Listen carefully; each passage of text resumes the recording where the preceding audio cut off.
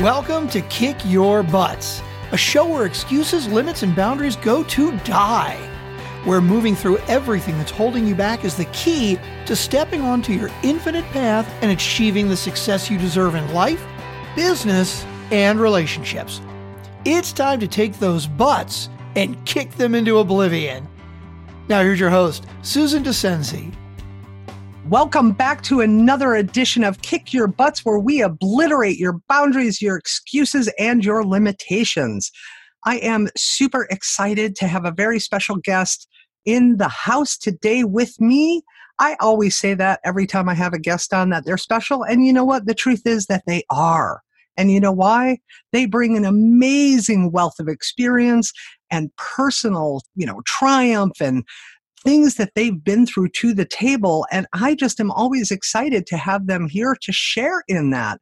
So before I get into who this person is, and as I do every time, I'm a little mysterious with it, whether it's a male or female and who this person is, I want to share with you that this person has overcome some amazing, in-depth, very challenging things.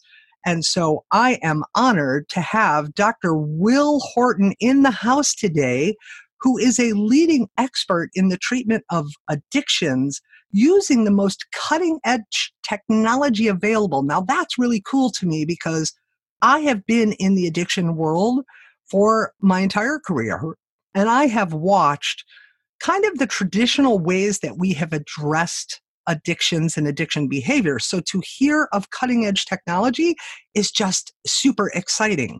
Now, he is the author of The Alcohol and Addiction Solution and Ultimate Fat Loss for You. I think as we're coming into January here, we probably all need that. And it has changed the way people really look at all addictions.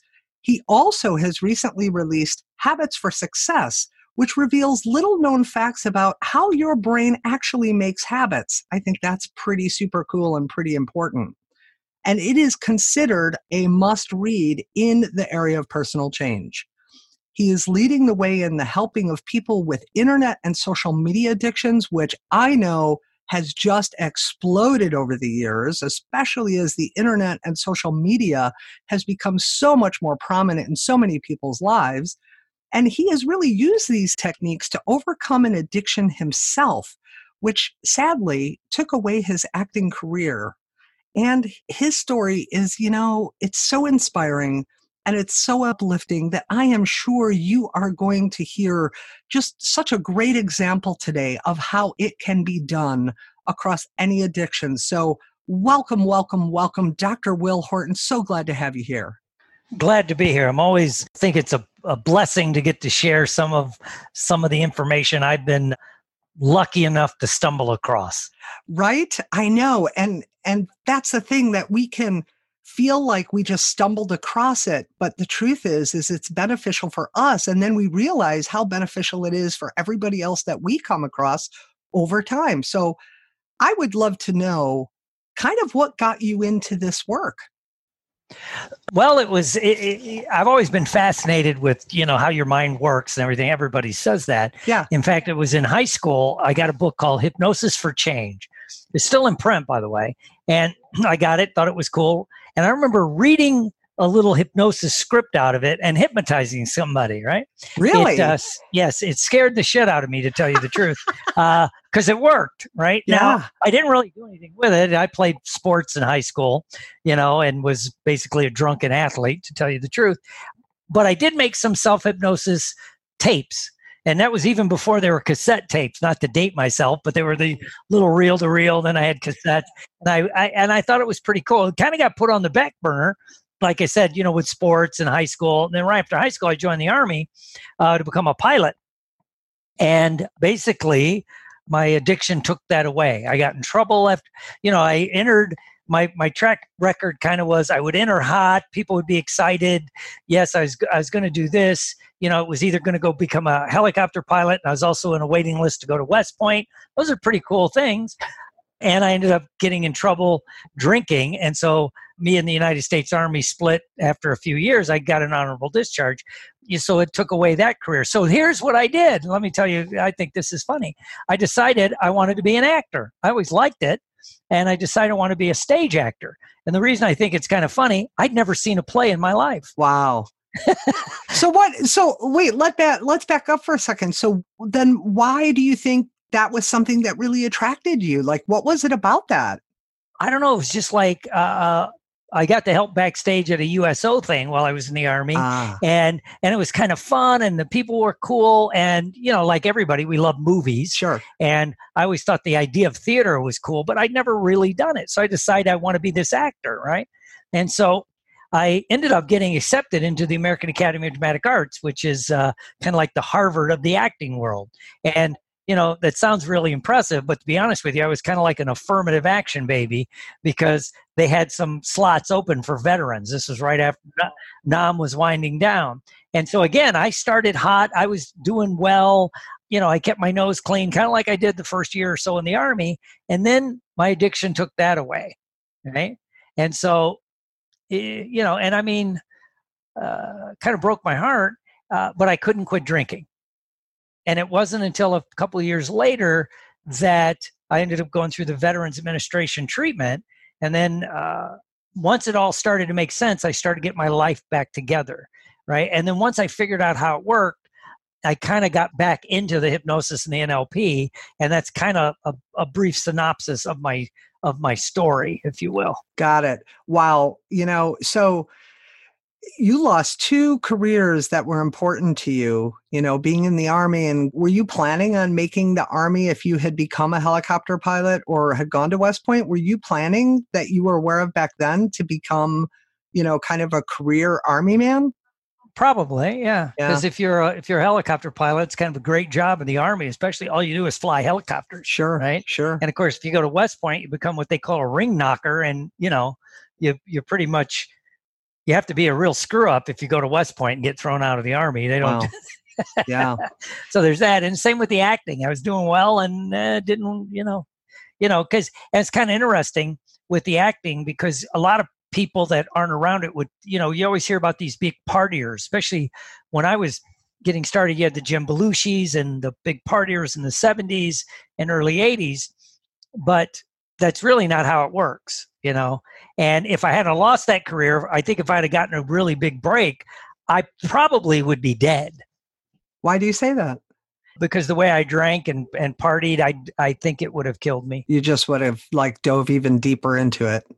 Yeah. And, it's like you're old enough to remember like John Belushi. Yeah. Right? Yeah. It's like I was that, so sad when he died. Yeah. Or Chris Farley. If suddenly you're surrounded, and we see it with almost happened to Robert Downey Jr., where and he says now, and what the few times he talks about it is never surround yourself with people that praise you, because nobody would say no to these people. And so, you end up overdosing. And so in a way, it was a blessing losing those things, the way I look at it now. Sure. And it's, it's always easy in hindsight to look back on these things that we've experienced that we deem negative at the time and say, oh, that was a gift and that was a blessing. But at the time, it surely didn't feel that way. So when you lost your acting career, was it that you weren't being, cast for jobs? Was it that you were being cast for jobs and showing up drunk and they would kind of say, sorry, you got to go. This isn't going to work out. How did that kind of fall apart for you?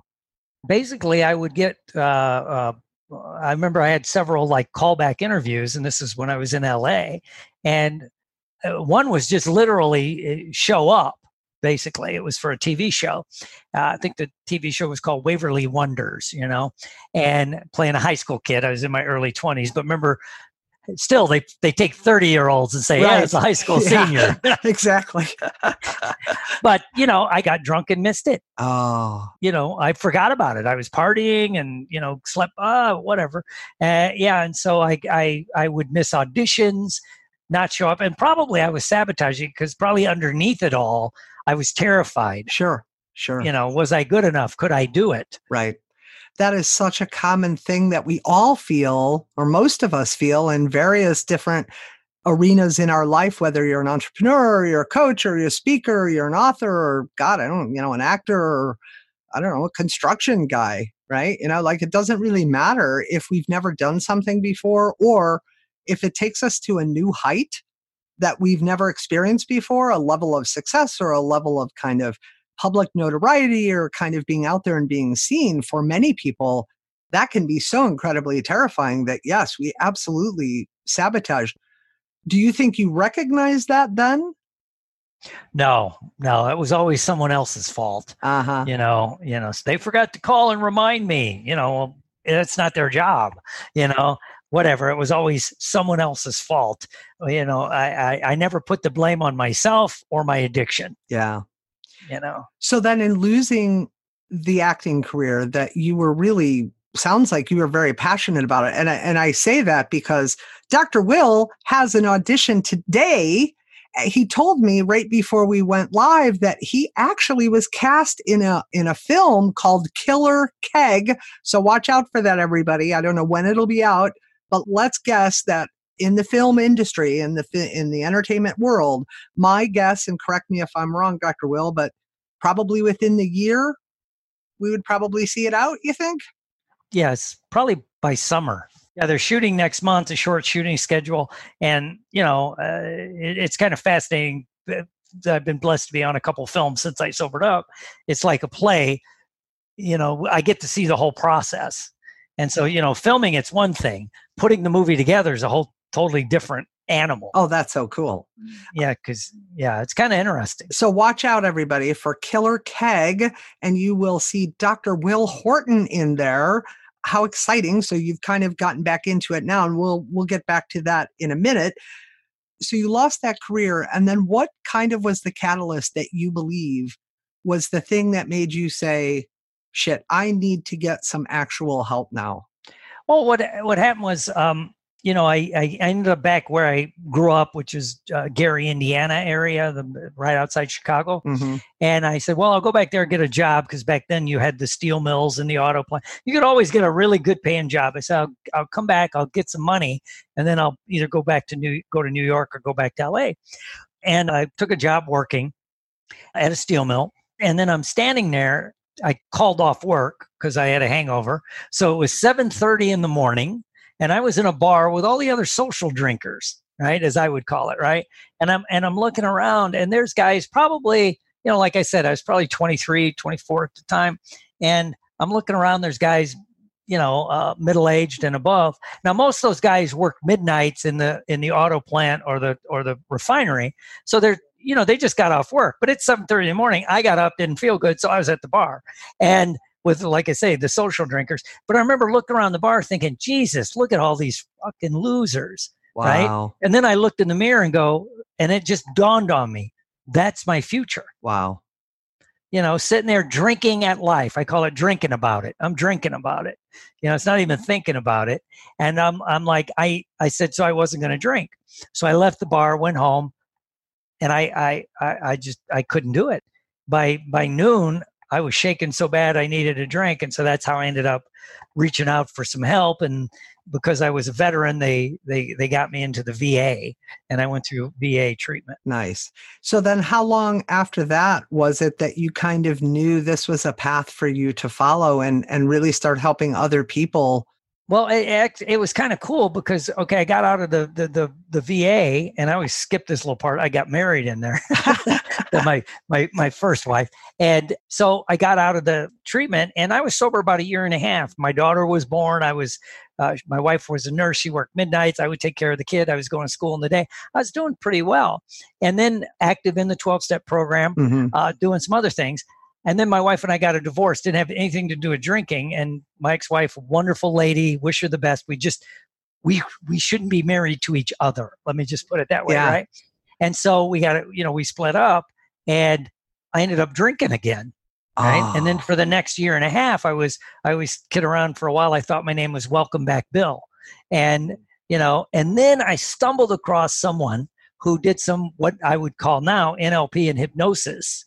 And then suddenly everything makes sense. The 12-step program I was involved in, the therapy they'd put me in, all this other stuff. And I remember the hypnosis from high school. I said, this is what works. And then my life radically started to change. It was literally a 180 or at least a 90 degree, and my life took off. And so then I started doing volunteer work at rehabs. And back then they had detox centers. And I started doing that. And one thing led to another. I studied hypnosis, NLP, and because I had the veteran stuff going on, I went back to school and got my master's and my doctorate in psychology. Cool. And so that's when it became a passion. I never set out to do this. It never was anything I thought I was going to do. It was just suddenly I'm doing it. It's one of those, again, where maybe the past was really indicative of our future path and we didn't know it. We were walking, don't they say that we teach, or I prefer to say we teach what we most want and need to experience. You know how we always say you teach what you most need to learn? I'm not a big fan of the learn, because I believe inherently as a soul, as a divine being, we already have those answers, but we're in the physical form to experience, right? So we teach then what we most need to learn, experience, so that we can then maybe share that with others. And that's part of the deeper purpose. I want to go back for just a second. For those of you who don't really know what NLP is, it's Neuro Linguistic Programming. That's what NLP stands for. And I would love, Dr. Will, if you could share a little bit about what NLP is and how it ties in with the hypnosis and your work in addictions, because I think it's fascinating. Well, NLP, like you say, stands for Neuro Linguistic Programming, and it uses the same kind of mechanisms that hypnosis uses without formal trance. Best example I usually tell people is I give this example. If you think about somebody you really like, a buddy, a pal, a friend. So if you you can do it eyes open, eyes closed. If you imagine this person you really like, right? And not a spouse or a lover, just somebody you really like. And if you put their image in your mind, it'll take some kind of spatial arrangement. Maybe it's right in front, maybe it's to the left, but like there they are. Great.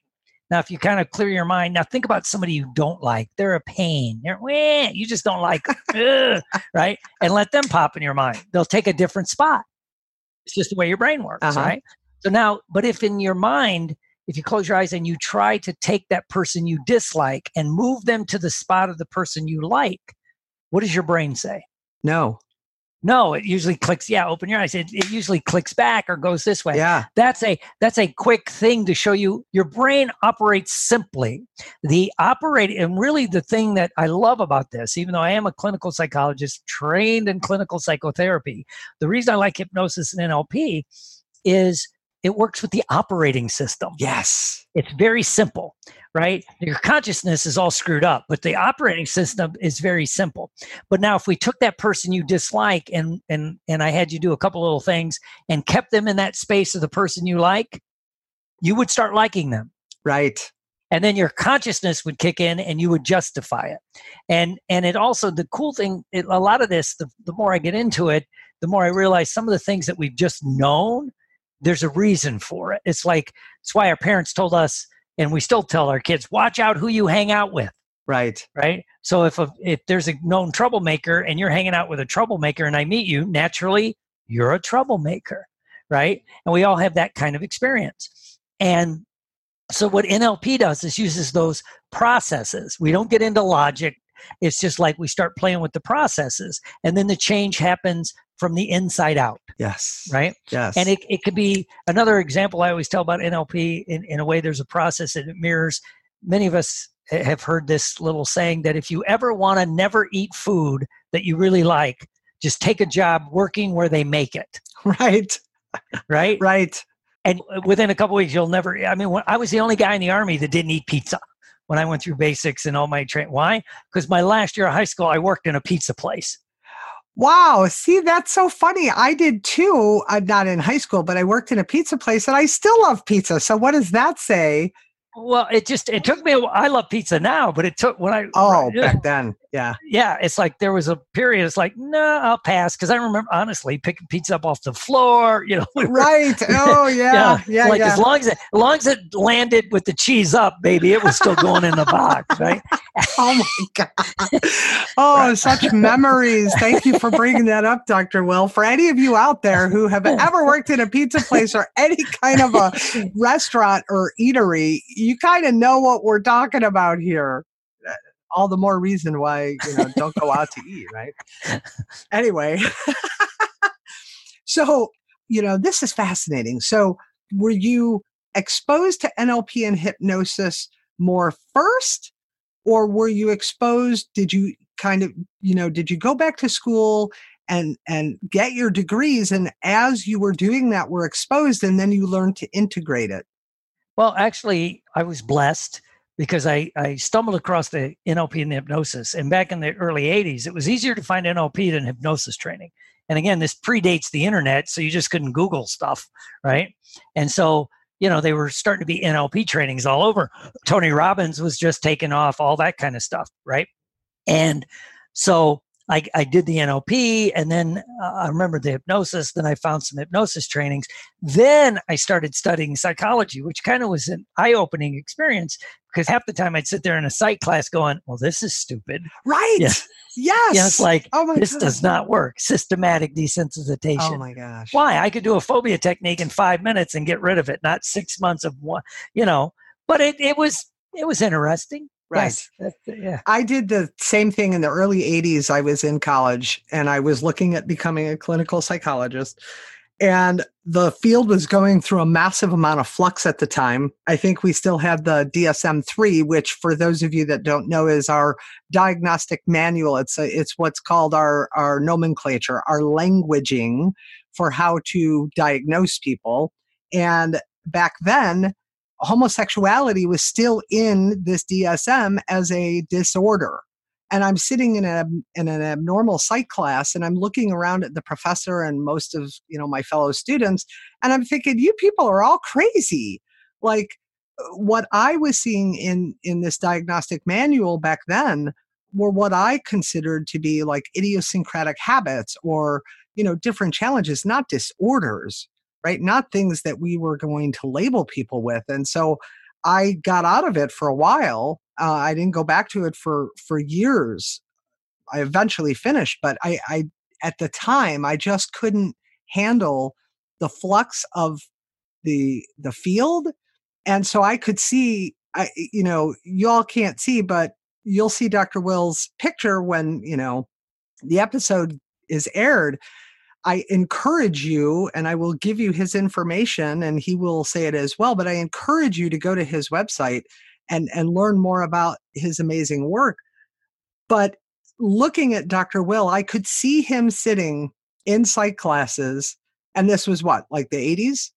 The early 80s? Yeah, late 80s, early 90s. Yeah, I could see him sitting in classes like, this is bullshit. This is stupid. This is crazy. I mean, one of the reasons I wanted to have Dr. Will on is because he's like we are, real, down to earth, raw, unfiltered, this is life. I mean, you can't work in addictions and have these errors, Well, yeah. And it's like, I was lucky. One of my, guy that did a lot of my clinical internships was one of the first psychologists licensed in Indiana. And he would talk about that he always believed that when they started putting labels on, like you said, these things, because he really got started after he was a soldier in World War II, went back to school and was in the VA system, because everybody forgets the VA still trains more psychologists than any other place in the world. But he goes, before they had the DSM, we treated people like human beings, not syndromes. And even this was like early 90s. He says, eventually everything will be a clinical diagnosis. I know, isn't that scary? A medical like restless leg syndrome. And I'm not making fun of it, but no. After a while, you're like, and there was a commercial was like about sweating, and there's a disorder for it, and then they supposedly have a drug for it. And my one friend that's a doctor goes, I would never give that damn drug, because it stopped you from sweating. That's not healthy. Exactly. I know. I think that's what I was doing when I was sitting in these classes and in that abnormal psych class. And here's this professor talking about abnormal psychology. And it's like, are you kidding me? That's just, you're labeling these things that are normal behavior. And now we're classifying and lumping people into these categories. And they become that. Well, and it's like lately my current fascination is with shame. Mm-hmm. But what's interesting, when you start talking about shame, it's a word, it's a nomenclature, right? It's just a word. But if I say shame, everybody has a whole different experience. But if I start talking about, like, how does it feel? when you feel unworthy. You hit it when you're like unworthy. Do you sabotage yourself, whether it's in a weight program or an exercise or a relationship or your career? How many people get right to here and then blow it up, and then they have this. It's that feeling of unworthiness. It's a felt sense, right? But when we use a word, it's like a diagnosis. It takes away everything. That's been a big part of this program, this podcast. Every episode is the language that we use, because it is so reinforcing, either from a positive or negative perspective, on one, how we see the world, how we see ourselves, how we move through the world. Yeah, it's, and I've always had an incredible soft spot in my heart for vets. I did an internship at the VA myself, right? And addictions, is such an important look. I mean, so many of us are, and I say us, I'm a smoker, right? So my addiction is no different than if I was shooting up heroin. It's just my method of delivery and my method of quote unquote acceptance, my method of availability and how I can access it is very different. When I worked at a prison, I remember the guys asking me, they wanted to know two things. Was I in recovery, and had I ever been in prison? And those were two issues that I would never talk about, because I didn't want, it could never be about me, right? It needed to be focused on them. But they would be really curious. And I would say, at the time, you could smoke in prisons and things like that. And so at break time, they would see me go out and have a cigarette. And I would tell them, do you think that my addiction is any less than yours? That if I'm jonesing for a nicotine hit and I have no money, no cigarettes, and no way to get any, do you think that my addiction is any less, to the point where I will go and search and hunt for whatever butt I can find, no matter where it came from, just to feed my addiction if I really need that? We are addicted. And now with the internet and social media, it's even scarier, right? So I want to dive a little more into when you got into the field and addictions became more of a passion for you. Were you kind of focusing on alcoholism because that had been your experience, or did you find that you were just working in all addictions? What led you kind of down the path to where you're specializing now, I guess, is what I'm really asking. Well, when I first hung out a shingle, as they say, I had a clinical hypnosis practice, I called it, right? Uh-huh. And probably about 50% of my clients were weight loss clients, right? And because from a business standpoint, I had a business mentor that says, pick the low-hanging fruit first. Don't reach for the top of the tree. Right. And what was interesting, I'm dealing with people at that point, probably 65, 70% women with weight issues. And, I was doing the hypnosis and doing this and that. And I basically figured out it's exactly like working with alcohol or drugs, except it was the food. And many people would say, oh, I have an addiction to, a food addiction. And I'm like, no, much like, in alcohol and drugs, they would always say the alcohol is a symptom of an underlying problem. Right. Bottles are but a symptom is what they would say. Right. Or syringes are a symptom if you're into drugs. And so I'm seeing that with people with a weight issue. And I figured out it was the eating that was the problem, and everything that went with the eating. And so I began to approach it much more like a clinical addiction, or what we would call an addiction. But the difference would be, and this ties in when we talk about social media a little bit, I haven't had a drink in almost 36 years.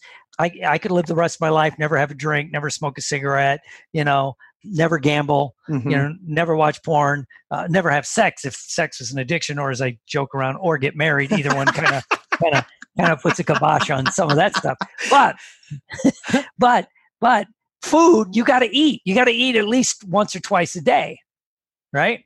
So it was like, that was interesting. That made me go back and look at addictions differently, because for the first 10 years, I was a hardcore, this is what you do. You dry them out, you get them clean, you throw them in AA, and if it didn't work, do it harder. Yeah, right. It was, a lot of people would argue one of the underlying symptoms of addictions is shame. So what are we going to do? We're going to shame them. Yeah, right. So backwards. Yeah. So anyway, so I'm like, why doesn't this work? So then I started talking to like as many people as I could find that sobered up or got off alcohol or drugs with or without the 12-step program, and I began to find there was this, basically they reinvented who they were. Now the 12 steps will do it. Psychotherapy will do it. Religion will do it. I was just having a conversation the way I end up talking with everybody, guy that was delivering something to my house. And he found out what I did. We started talking. He says, well, I haven't had a drink in 4 years because he had a heart attack at like 32 and his liver was shutting down. And I'm like, oh, do you go to meetings? He goes, no, but that woke me up, and he made some other changes. And I'm like, he was different. So it made me pull back from the addiction world and go, why is what we're doing not working? Right. I still think the 12-step works for a certain subgroup. It may not work for everybody, and I would use the medical analogy where if you came to me, if I was a medical doctor and you had a sinus infection and I give you amoxicillin and you call me up the next couple of days later and go, doc, it's no better. Am I going to say, take more amoxicillin? No, I'm probably going to say, they're probably going to say, put that or throw that away. And here, I'm going to give you some penicillin or a Z-Pak or whatever the current treatment. They're going to do something different. Only in the 12-step, and that took over the whole treatment world, as you know. Yes. They had no other answer. Thank you for saying this, Doc, because you are the first colleague, the first person who's in the field, who has specialized in addictions, who speaks like that. I thought I was the lone freak. I'm not saying I'm that unique or different. I'm sure there are many out there who think like we do, but I'm just me, and I'm out there and I will speak my truth. But I have also been careful in speaking that truth around, colleagues at different times. I speak it, but I'm still cautious of kind of where they're coming from, because my whole philosophy has always been that addiction is nothing more than a behavioral displacement for underlying set of emotional conflicts. And that if we label them and we put them in this category, they become that. And so 12 steps are important in any realm, but they're not the end all be all. And they're good for a subset, and they're good to get you started. But what I found was so many dry drunks, which means, for those of you that don't know, they've quit drinking, but they're really still alcoholics in the sense of all their other thoughts and behaviors are still tied into that. They're just actually not drinking, or someone who's not doing the drug or the other behavior, right?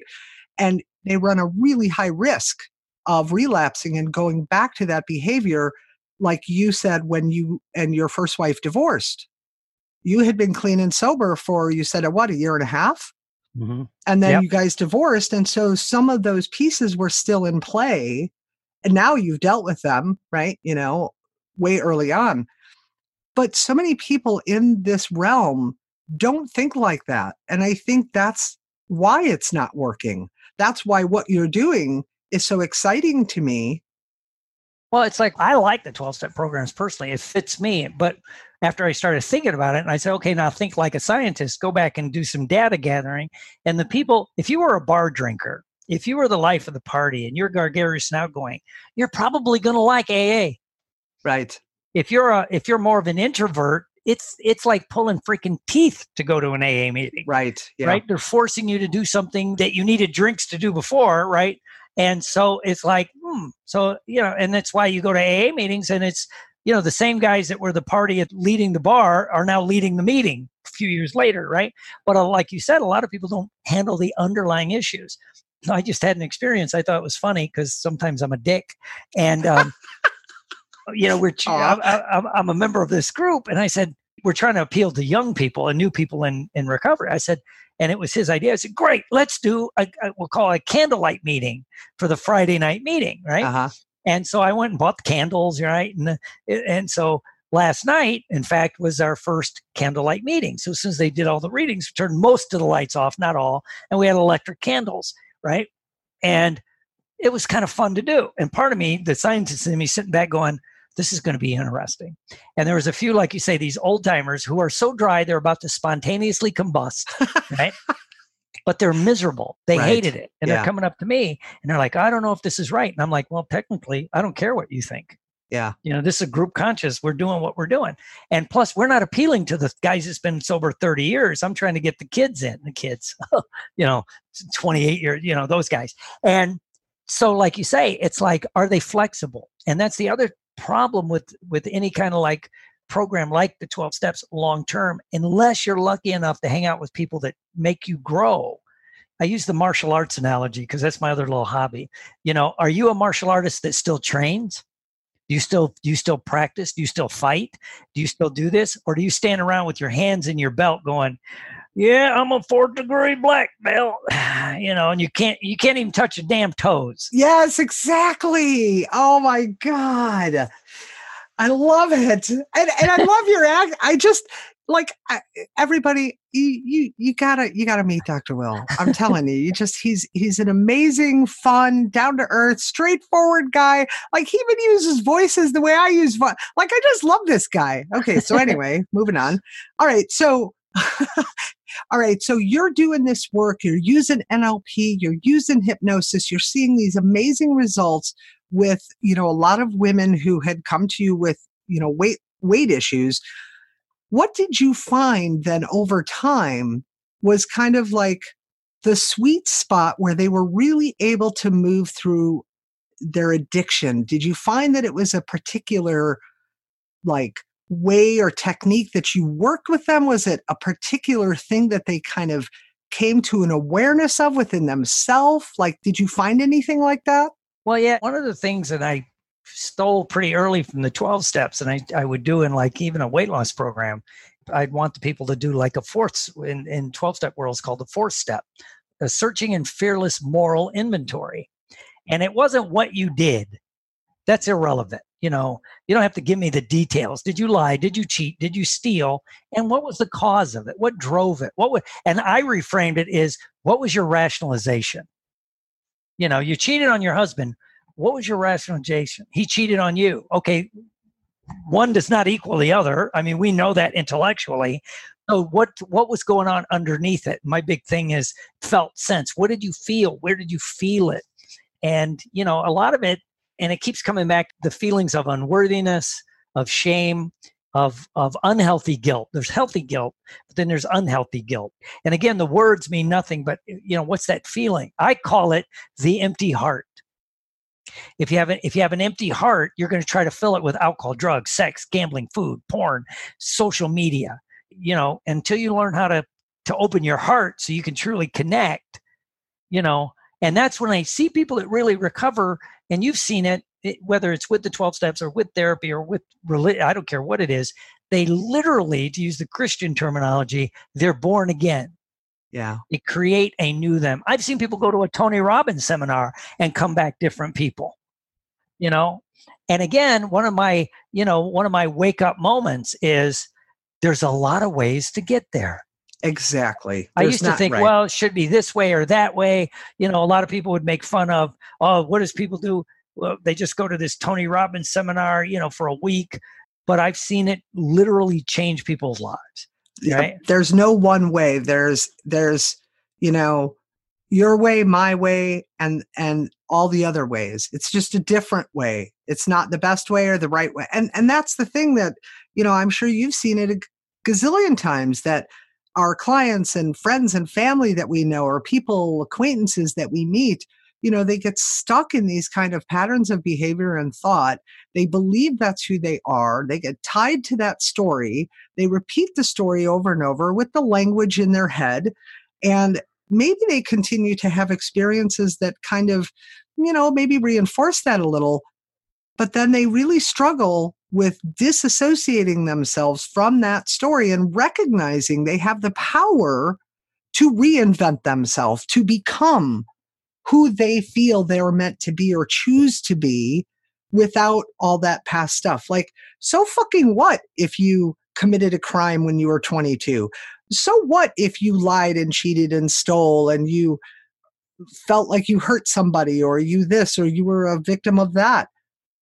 Well, and lately I've been really fascinated because, our brain, the way our brains operate is so fascinating. I just think it's cool. But what now psychology is coming around, that you have these automatic responses, right? that you can't override. It goes back to survival. Underneath it all, your brain's only job is to keep your ass alive. Thank right? you. Yes. And then its job is to find food and to get laid. That's it. That's what your brain. No, really. I mean, that's what propagates the species, as they say, right? And only humans overthink all that shit, right? Right. But if and we have a social mechanism now that they know is genetic, which is in all mammals, that if you're shunned, it's a death sentence, right? If you're thrown out of your pack, if you're a dog, that's why your dogs freak out if you treat them bad, because they're going to die. They know they're going to die, right? And so that's why whether you want to call it shame or that, when there's the threat that you're going to be thrown out of your family or your group or your tribe, it's terrifying, and you'll begin to shut down, right? Yeah. And so again, our brains, especially when we're forming, when we're kids, it's like they say about our parents, everybody's guilty, but it's not their fault because they didn't know any better. So, they'll do things, and you begin to get these imprints that is now subconscious that you cannot override. Mm-hmm. Right. And that's again why you always hear people in addictions talk about, they felt hollow inside. I had a hole in my soul, and then the first time they had a drink, it felt good, or the first time they got high, it felt good, or get laid or watch porn, whatever their addiction is, it was a way to fill that. And so then it becomes a survival mechanism. And, and it gets deeper and deeper. And I just find it fascinating. And what started it all lately was talking about why the children of rich people stay rich generally. Huh. Right? Yeah. And it has to do with the way they're brought up around money. Are they taught how to handle money? Are they taught? No, it's their belief sets. They didn't shun money. They maybe because their parents had money, so there was no shame about it. And it's just this, it's this fascinating thing. And then I step back and I look at society and how they judge and do this. Like there's this thing, I always see it on the internet, and I always start fights when they say, the way to get rich is live like you're poor. Really successful rich people live like they're poor. And I always post pictures of $1 million yachts, how some of the, they shit on gold toilets. I mean, they have 5 airplanes, 20. Yes, they're suffering. They're suffering. Yeah, no, they're really living like they're poor. That's a rationalization of a poor person. Yeah, right. Right? Yeah. That is going to justify it. But then what's scary, their kids are going to pick that up, and they're never going to feel worthy to have the brand new car they really want. They're never going to feel worthy to have. And like you said, you win an award, and I'm always working on this. My usual thing is, I wouldn't join a group that would allow a guy like me to join. Really? It's like I win an award. My first thing is, wow, anybody can win this. Yeah, that kind of fatalistic, it's like it's and it goes back to that. And again, when you feel shamed or shunned or that, when the general human response is to try to disappear, right? And so you'll pull in, you'll do that, so you'll have to downplay, Sure. And again, then people will rationalize it. Well, you don't want to be, too gregarious and outgoing and blow your own horn. I mean, heaven forbid. No, we know that doesn't work. Like it only gets you places like 1600 Pennsylvania Avenue, or the Senate, or the boardrooms. Oh God, yes. Okay, so let me. Oh, this is so fun. So let me ask. So in seeing that then through the years and understanding this, how they can justify and rationalize and move away when they start to feel too seen or too vulnerable or too exposed. Do you believe then that people can overcome any addiction? And if you, answer that first, because I have another question behind that. Yeah. If they're willing to figure out what's driving it, what's holding it up. It's if there's a sense, what's underneath it that's supporting it. Yeah. If you're willing to look at that and change those things, then you can overcome just about anything. Just about anything. And so what do you think is the biggest thing then that holds people back from beating that addiction? If they are willing and aware of what's underneath, do you find that once they have that awareness, or they're willing at least to kind of look at that, do you find then that they reach a place where they get to a place in their kind of recovery and movement through it and in it, that then they kind of go, no, and they kind of step back into their addiction again? Yeah, I think that's the biggest part. They do that, and again, as my dear friend Tony Robbins would say, I kind of ad lib what he says, which is, you may not rise to the level of your dreams, but you'll always fall to the level of your peers. Right. So again, as social creatures, who are we hanging around with? Right. And are they growing? Are they doing this? So again, one of the things I did notice with people that really make those changes in their lives, especially in addictions or behavior changes, they start hanging around with a different set of people. Right. And if you want to be a high achiever, you need to hang around with high achieving people. Right. Yeah, for sure. We were just talking about business groups. Why do people go to these things?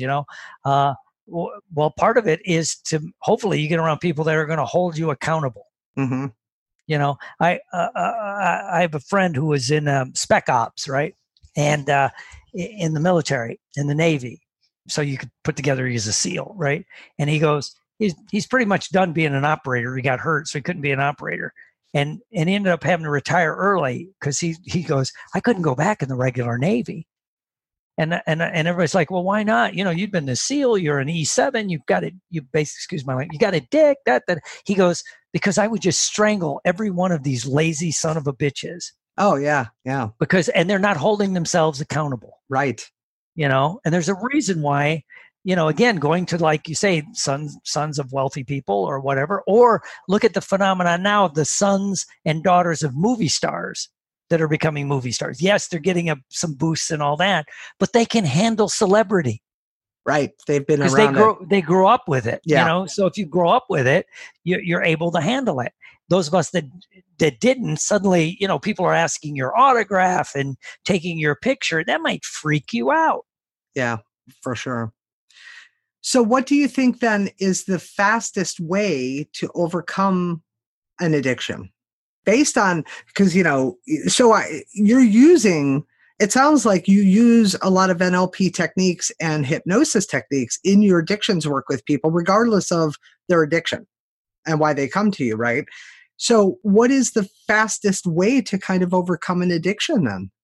Well, I think first you have to get in and figure out what's driving it, Sure. Because usually the first thing people always go, to me, Doc, part of me really wants to quit drinking, drug, whatever it is. Part of me really wants to do it, but part of me likes it. Right.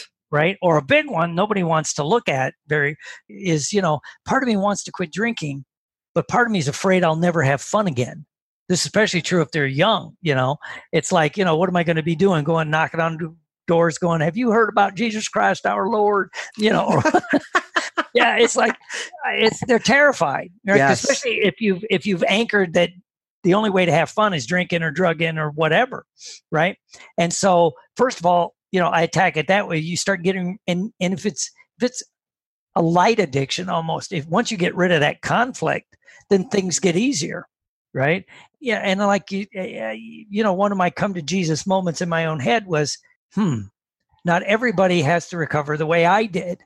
Ah, yes. And maybe they're not that bad, right? And whatever works for them. And so, but a part of it is restructuring that part, if not your whole personality, that part of your personality that needed the addiction to survive. Okay. So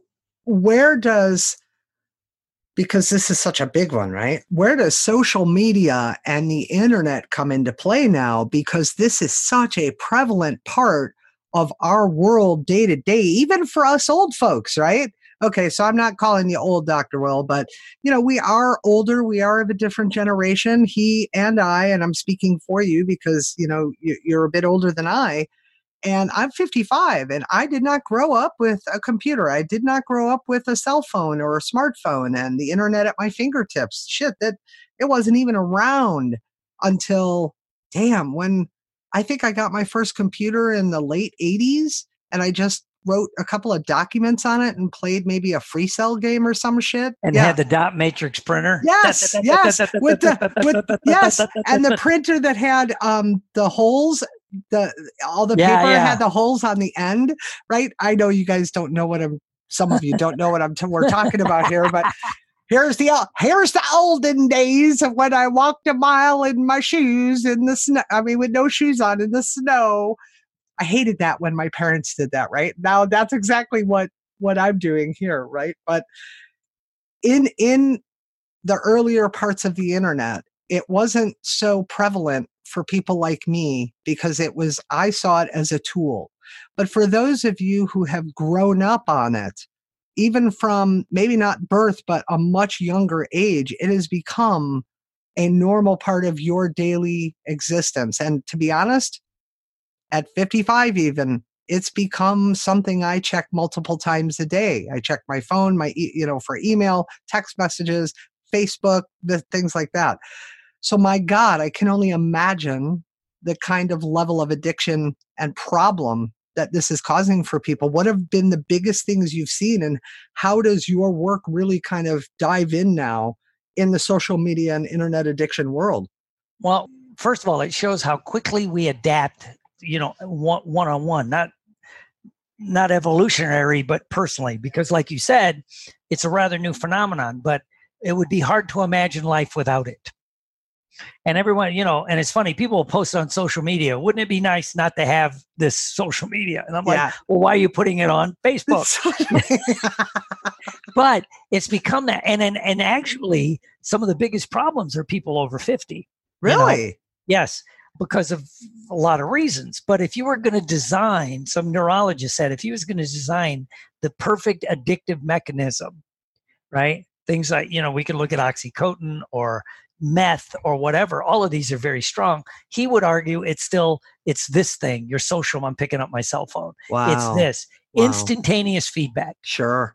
Yeah. And yet you're engaged, but with very little risk. Right. Right. And it's replaced real human connection. I mean, the list goes on, and you get instant dopamine rushes. If you post something and you look and you got 30 comments and 100 likes or little hearts or whatever, depending on what media you're on, right? You go, yeah, I'm the man. People love me. Fuck, they don't even know who you are, but but they liked and loved your post. Yeah. And so it's replaced all that, right?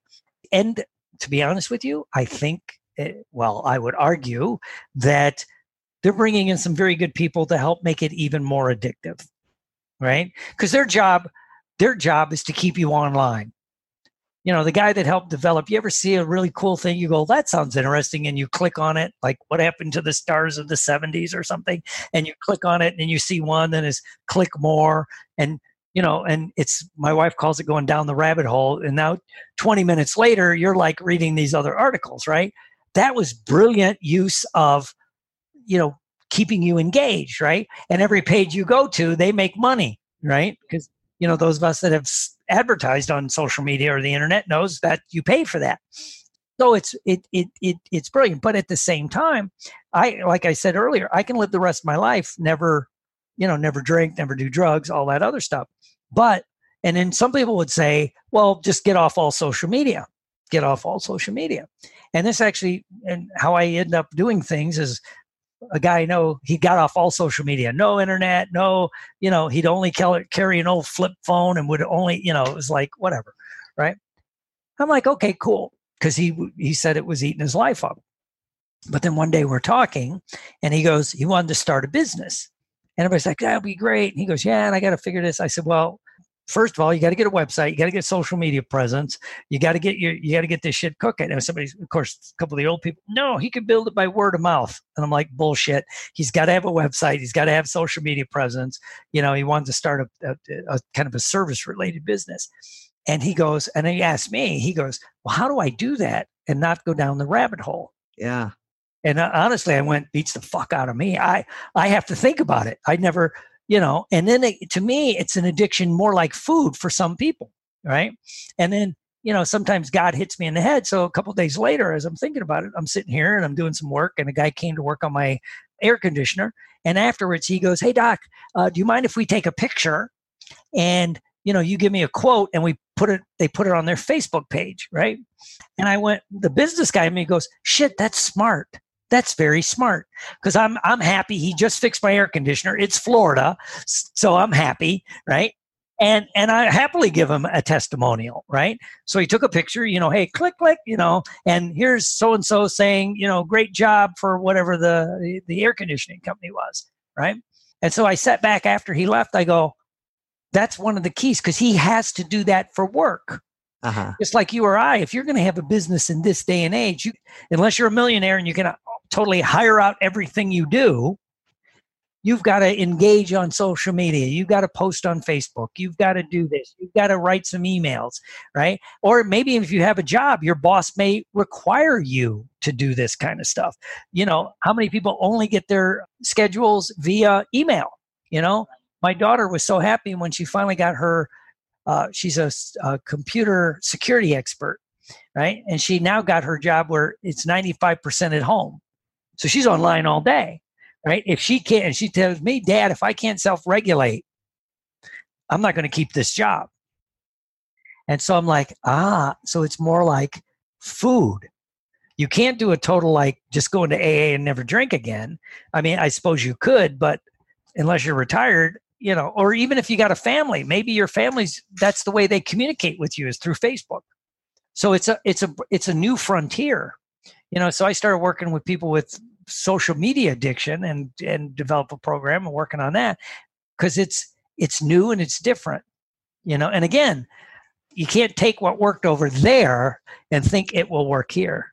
Exactly. And because it is like food, we do live in an age you can denounce the online world, the internet, social media. You can be exactly like you were saying, I'm going to give it all up and that's it, no more. But chances are high, you're not giving up your phone.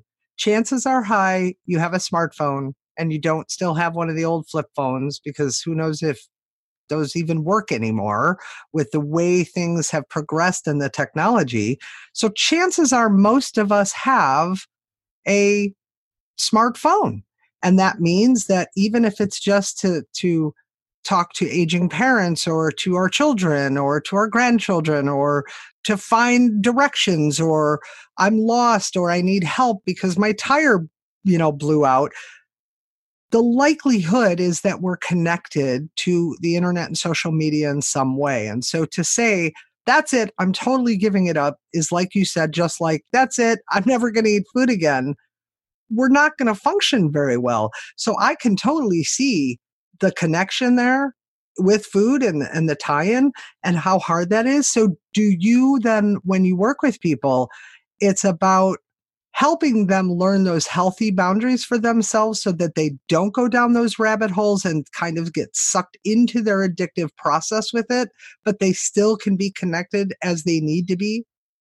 Yeah. And one of the things seems to work the best is see it as a tool. Okay. Think that you're a police officer, right? When he's at work, he has weapons on him. He has his gun, he has his taser. He may have two guns. A lot of, it's just the way and a shotgun in the trunk. I mean, that's my friends that are cops. That's what they have. Many of them, when they're off duty, they've got a very small revolver they carry. That's it. And they never want to use it. Right. When they're, and I'm like, what if you begin to think of it this way? This is the tool I have personally. I've been doing it. This is for my business. Yeah. Right. And if it's for my personal thing, it's in a certain way. And that, you wouldn't want that cop pulling his gun out every 3 minutes. Sure. Right. So what if you look at it that way? That's one reframe that some people have used. And again, much like food, it's like, what do I need just to survive? 2,000 calories is more than enough. Right. So, there's some people that do an allotment thing, but I like that it's more like food. It's like, what do I need to survive? And what am I using it for? I like that, because if you think of food as a tool then too, like, I need this for fuel, I need this for energy, I need this to survive from a physical perspective. So what am I taking this cupcake for? Am I shoving it in my face because it's comforting? Am I shoving it in my face because I need some of the nutrients in it, which we're not going to get into whether that's, a good, bad, right, wrong thing, right? To each their own. But I mean, if we were to ask ourselves those questions, that's beautiful, right? Like, what am I using this for? This is a tool. I think that is phenomenal. And I know that I will start asking myself that question when it comes to food, when it comes to being on the internet and social media, just because I absolutely have been guilty of falling down the rabbit hole many times. Oh yeah. Like we all do. In some ways, it's a godsend. Sure. It really is. But without totally destroying it, on the upside, it's opened up this whole world. If you're into self-development, you got to thank the internet, because it's opened up people to realize that they're not alone. Whatever kink you got, somebody on the internet's got that kink. Yeah. Right. And I heard a guy give a talk on that, that most of us don't even know how weird people really are. Now we kind of do, right? Until you get on the internet and you find out, wow. But if you think if you're in whatever, let's say, if you're in podunk, like you mentioned it earlier, just think about what we did to a whole generation of gay men and women back in the 60s and 70s. You're mentally ill. This is not normal. And if you grew up in Podunk, Iowa or Podunk, Mississippi, you weren't in New York City or San Francisco. You had no people that would say this is normal, right? And this is why once these things happen, right, and take off, you could be a young gay man in some small town in Mississippi. As long as you got the internet, you might go, wow, I'm not alone. Right, exactly. There's millions like me.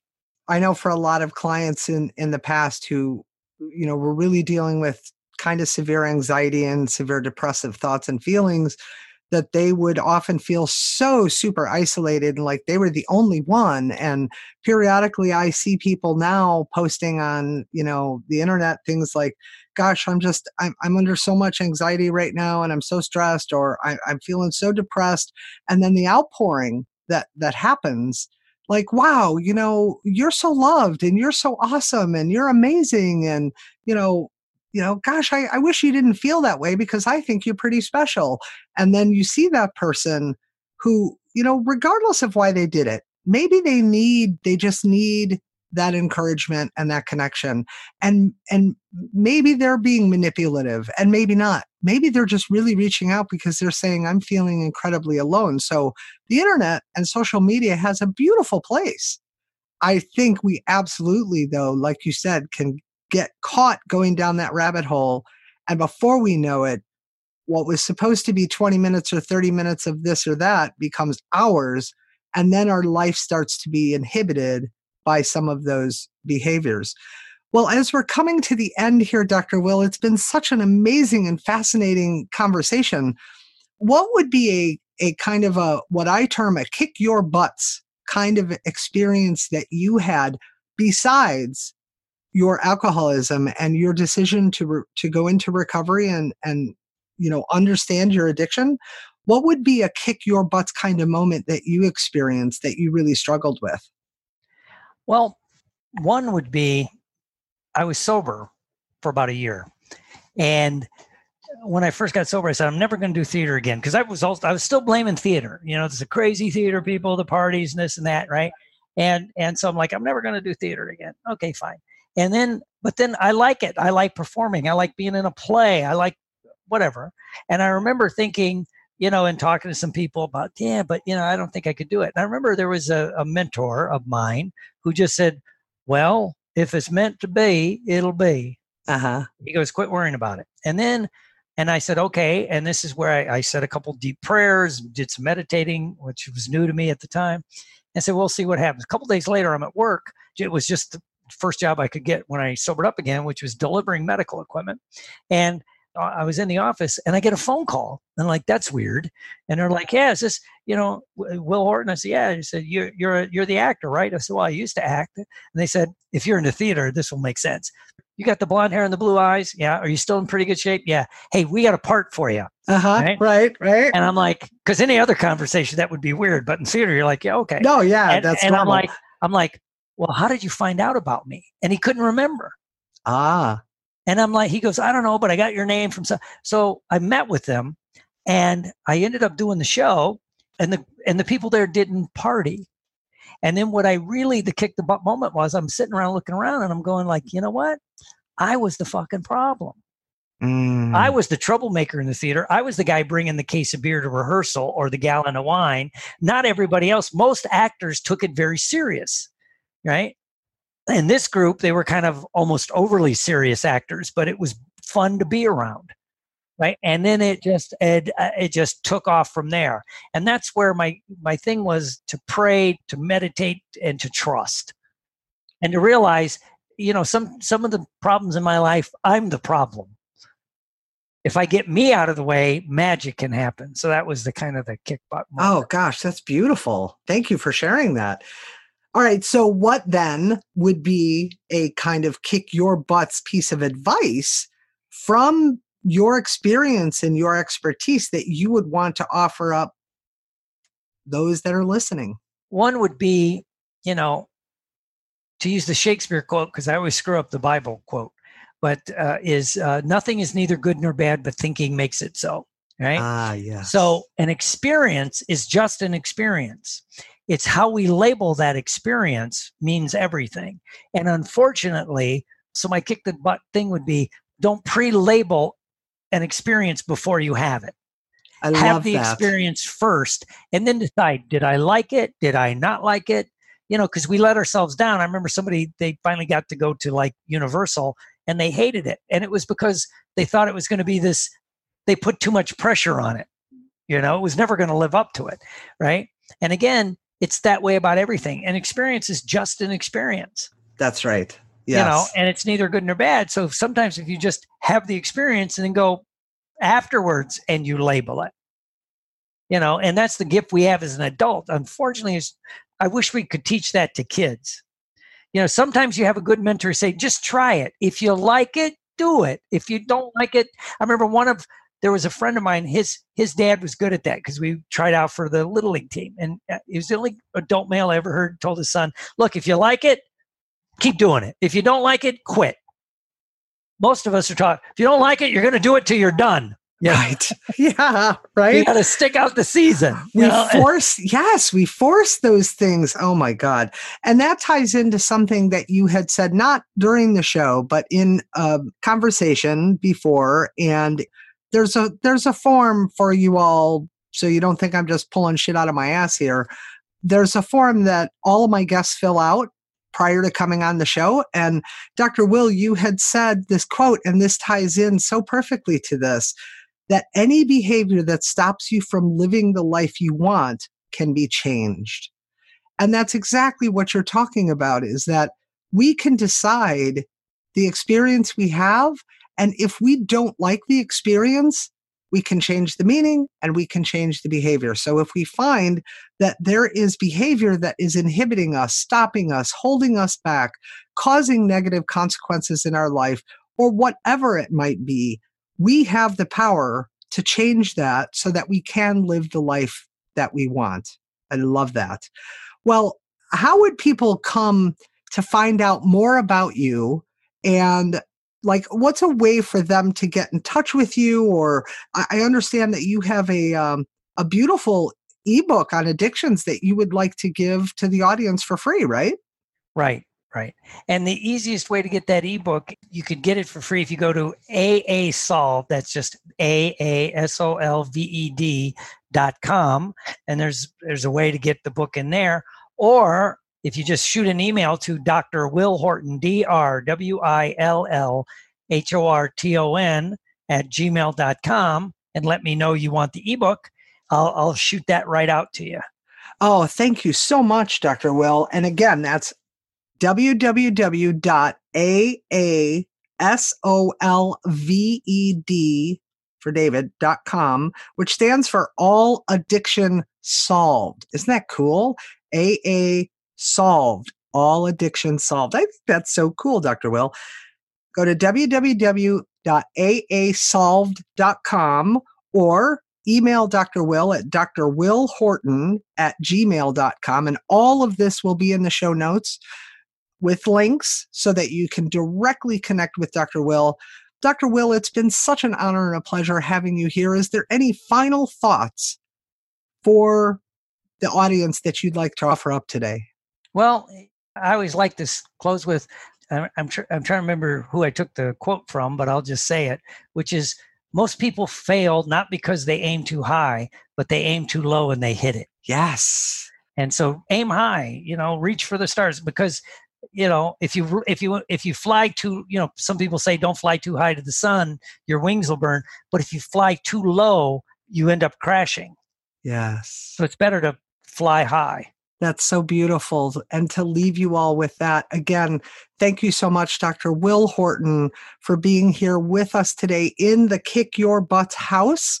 I honor you, I adore you, and I'm so excited for the work that you're doing. And please, everybody, go out and go to www.aasolve.com. Get Dr. Will's free ebook on addictions. Whether you think you have an addiction or not, I can guarantee you that all of us have engaged in behaviors that can be or are addictive in nature. And maybe it didn't cause the level of negative consequence for us as someone else who's caught in kind of that very addictive pattern, but it definitely has inhibited us at various times. I can assure you of that. And all of that information can be helpful. Join me at kickyourbots.com and drop me a message, or better yet, go to facebook.com/kickyourbuts and join the community there, where we are growing together to help one another get out of the butts and the excuses and the limits and the boundaries that we place on ourselves. For now, I hope you have an amazing week. I hope you stay safe and peaceful and go kick your butts to the curb. I shall see you next week. Ciao for now. You've been listening to Kick Your Butts, where sitting on your butts is no longer an option, figuratively and literally.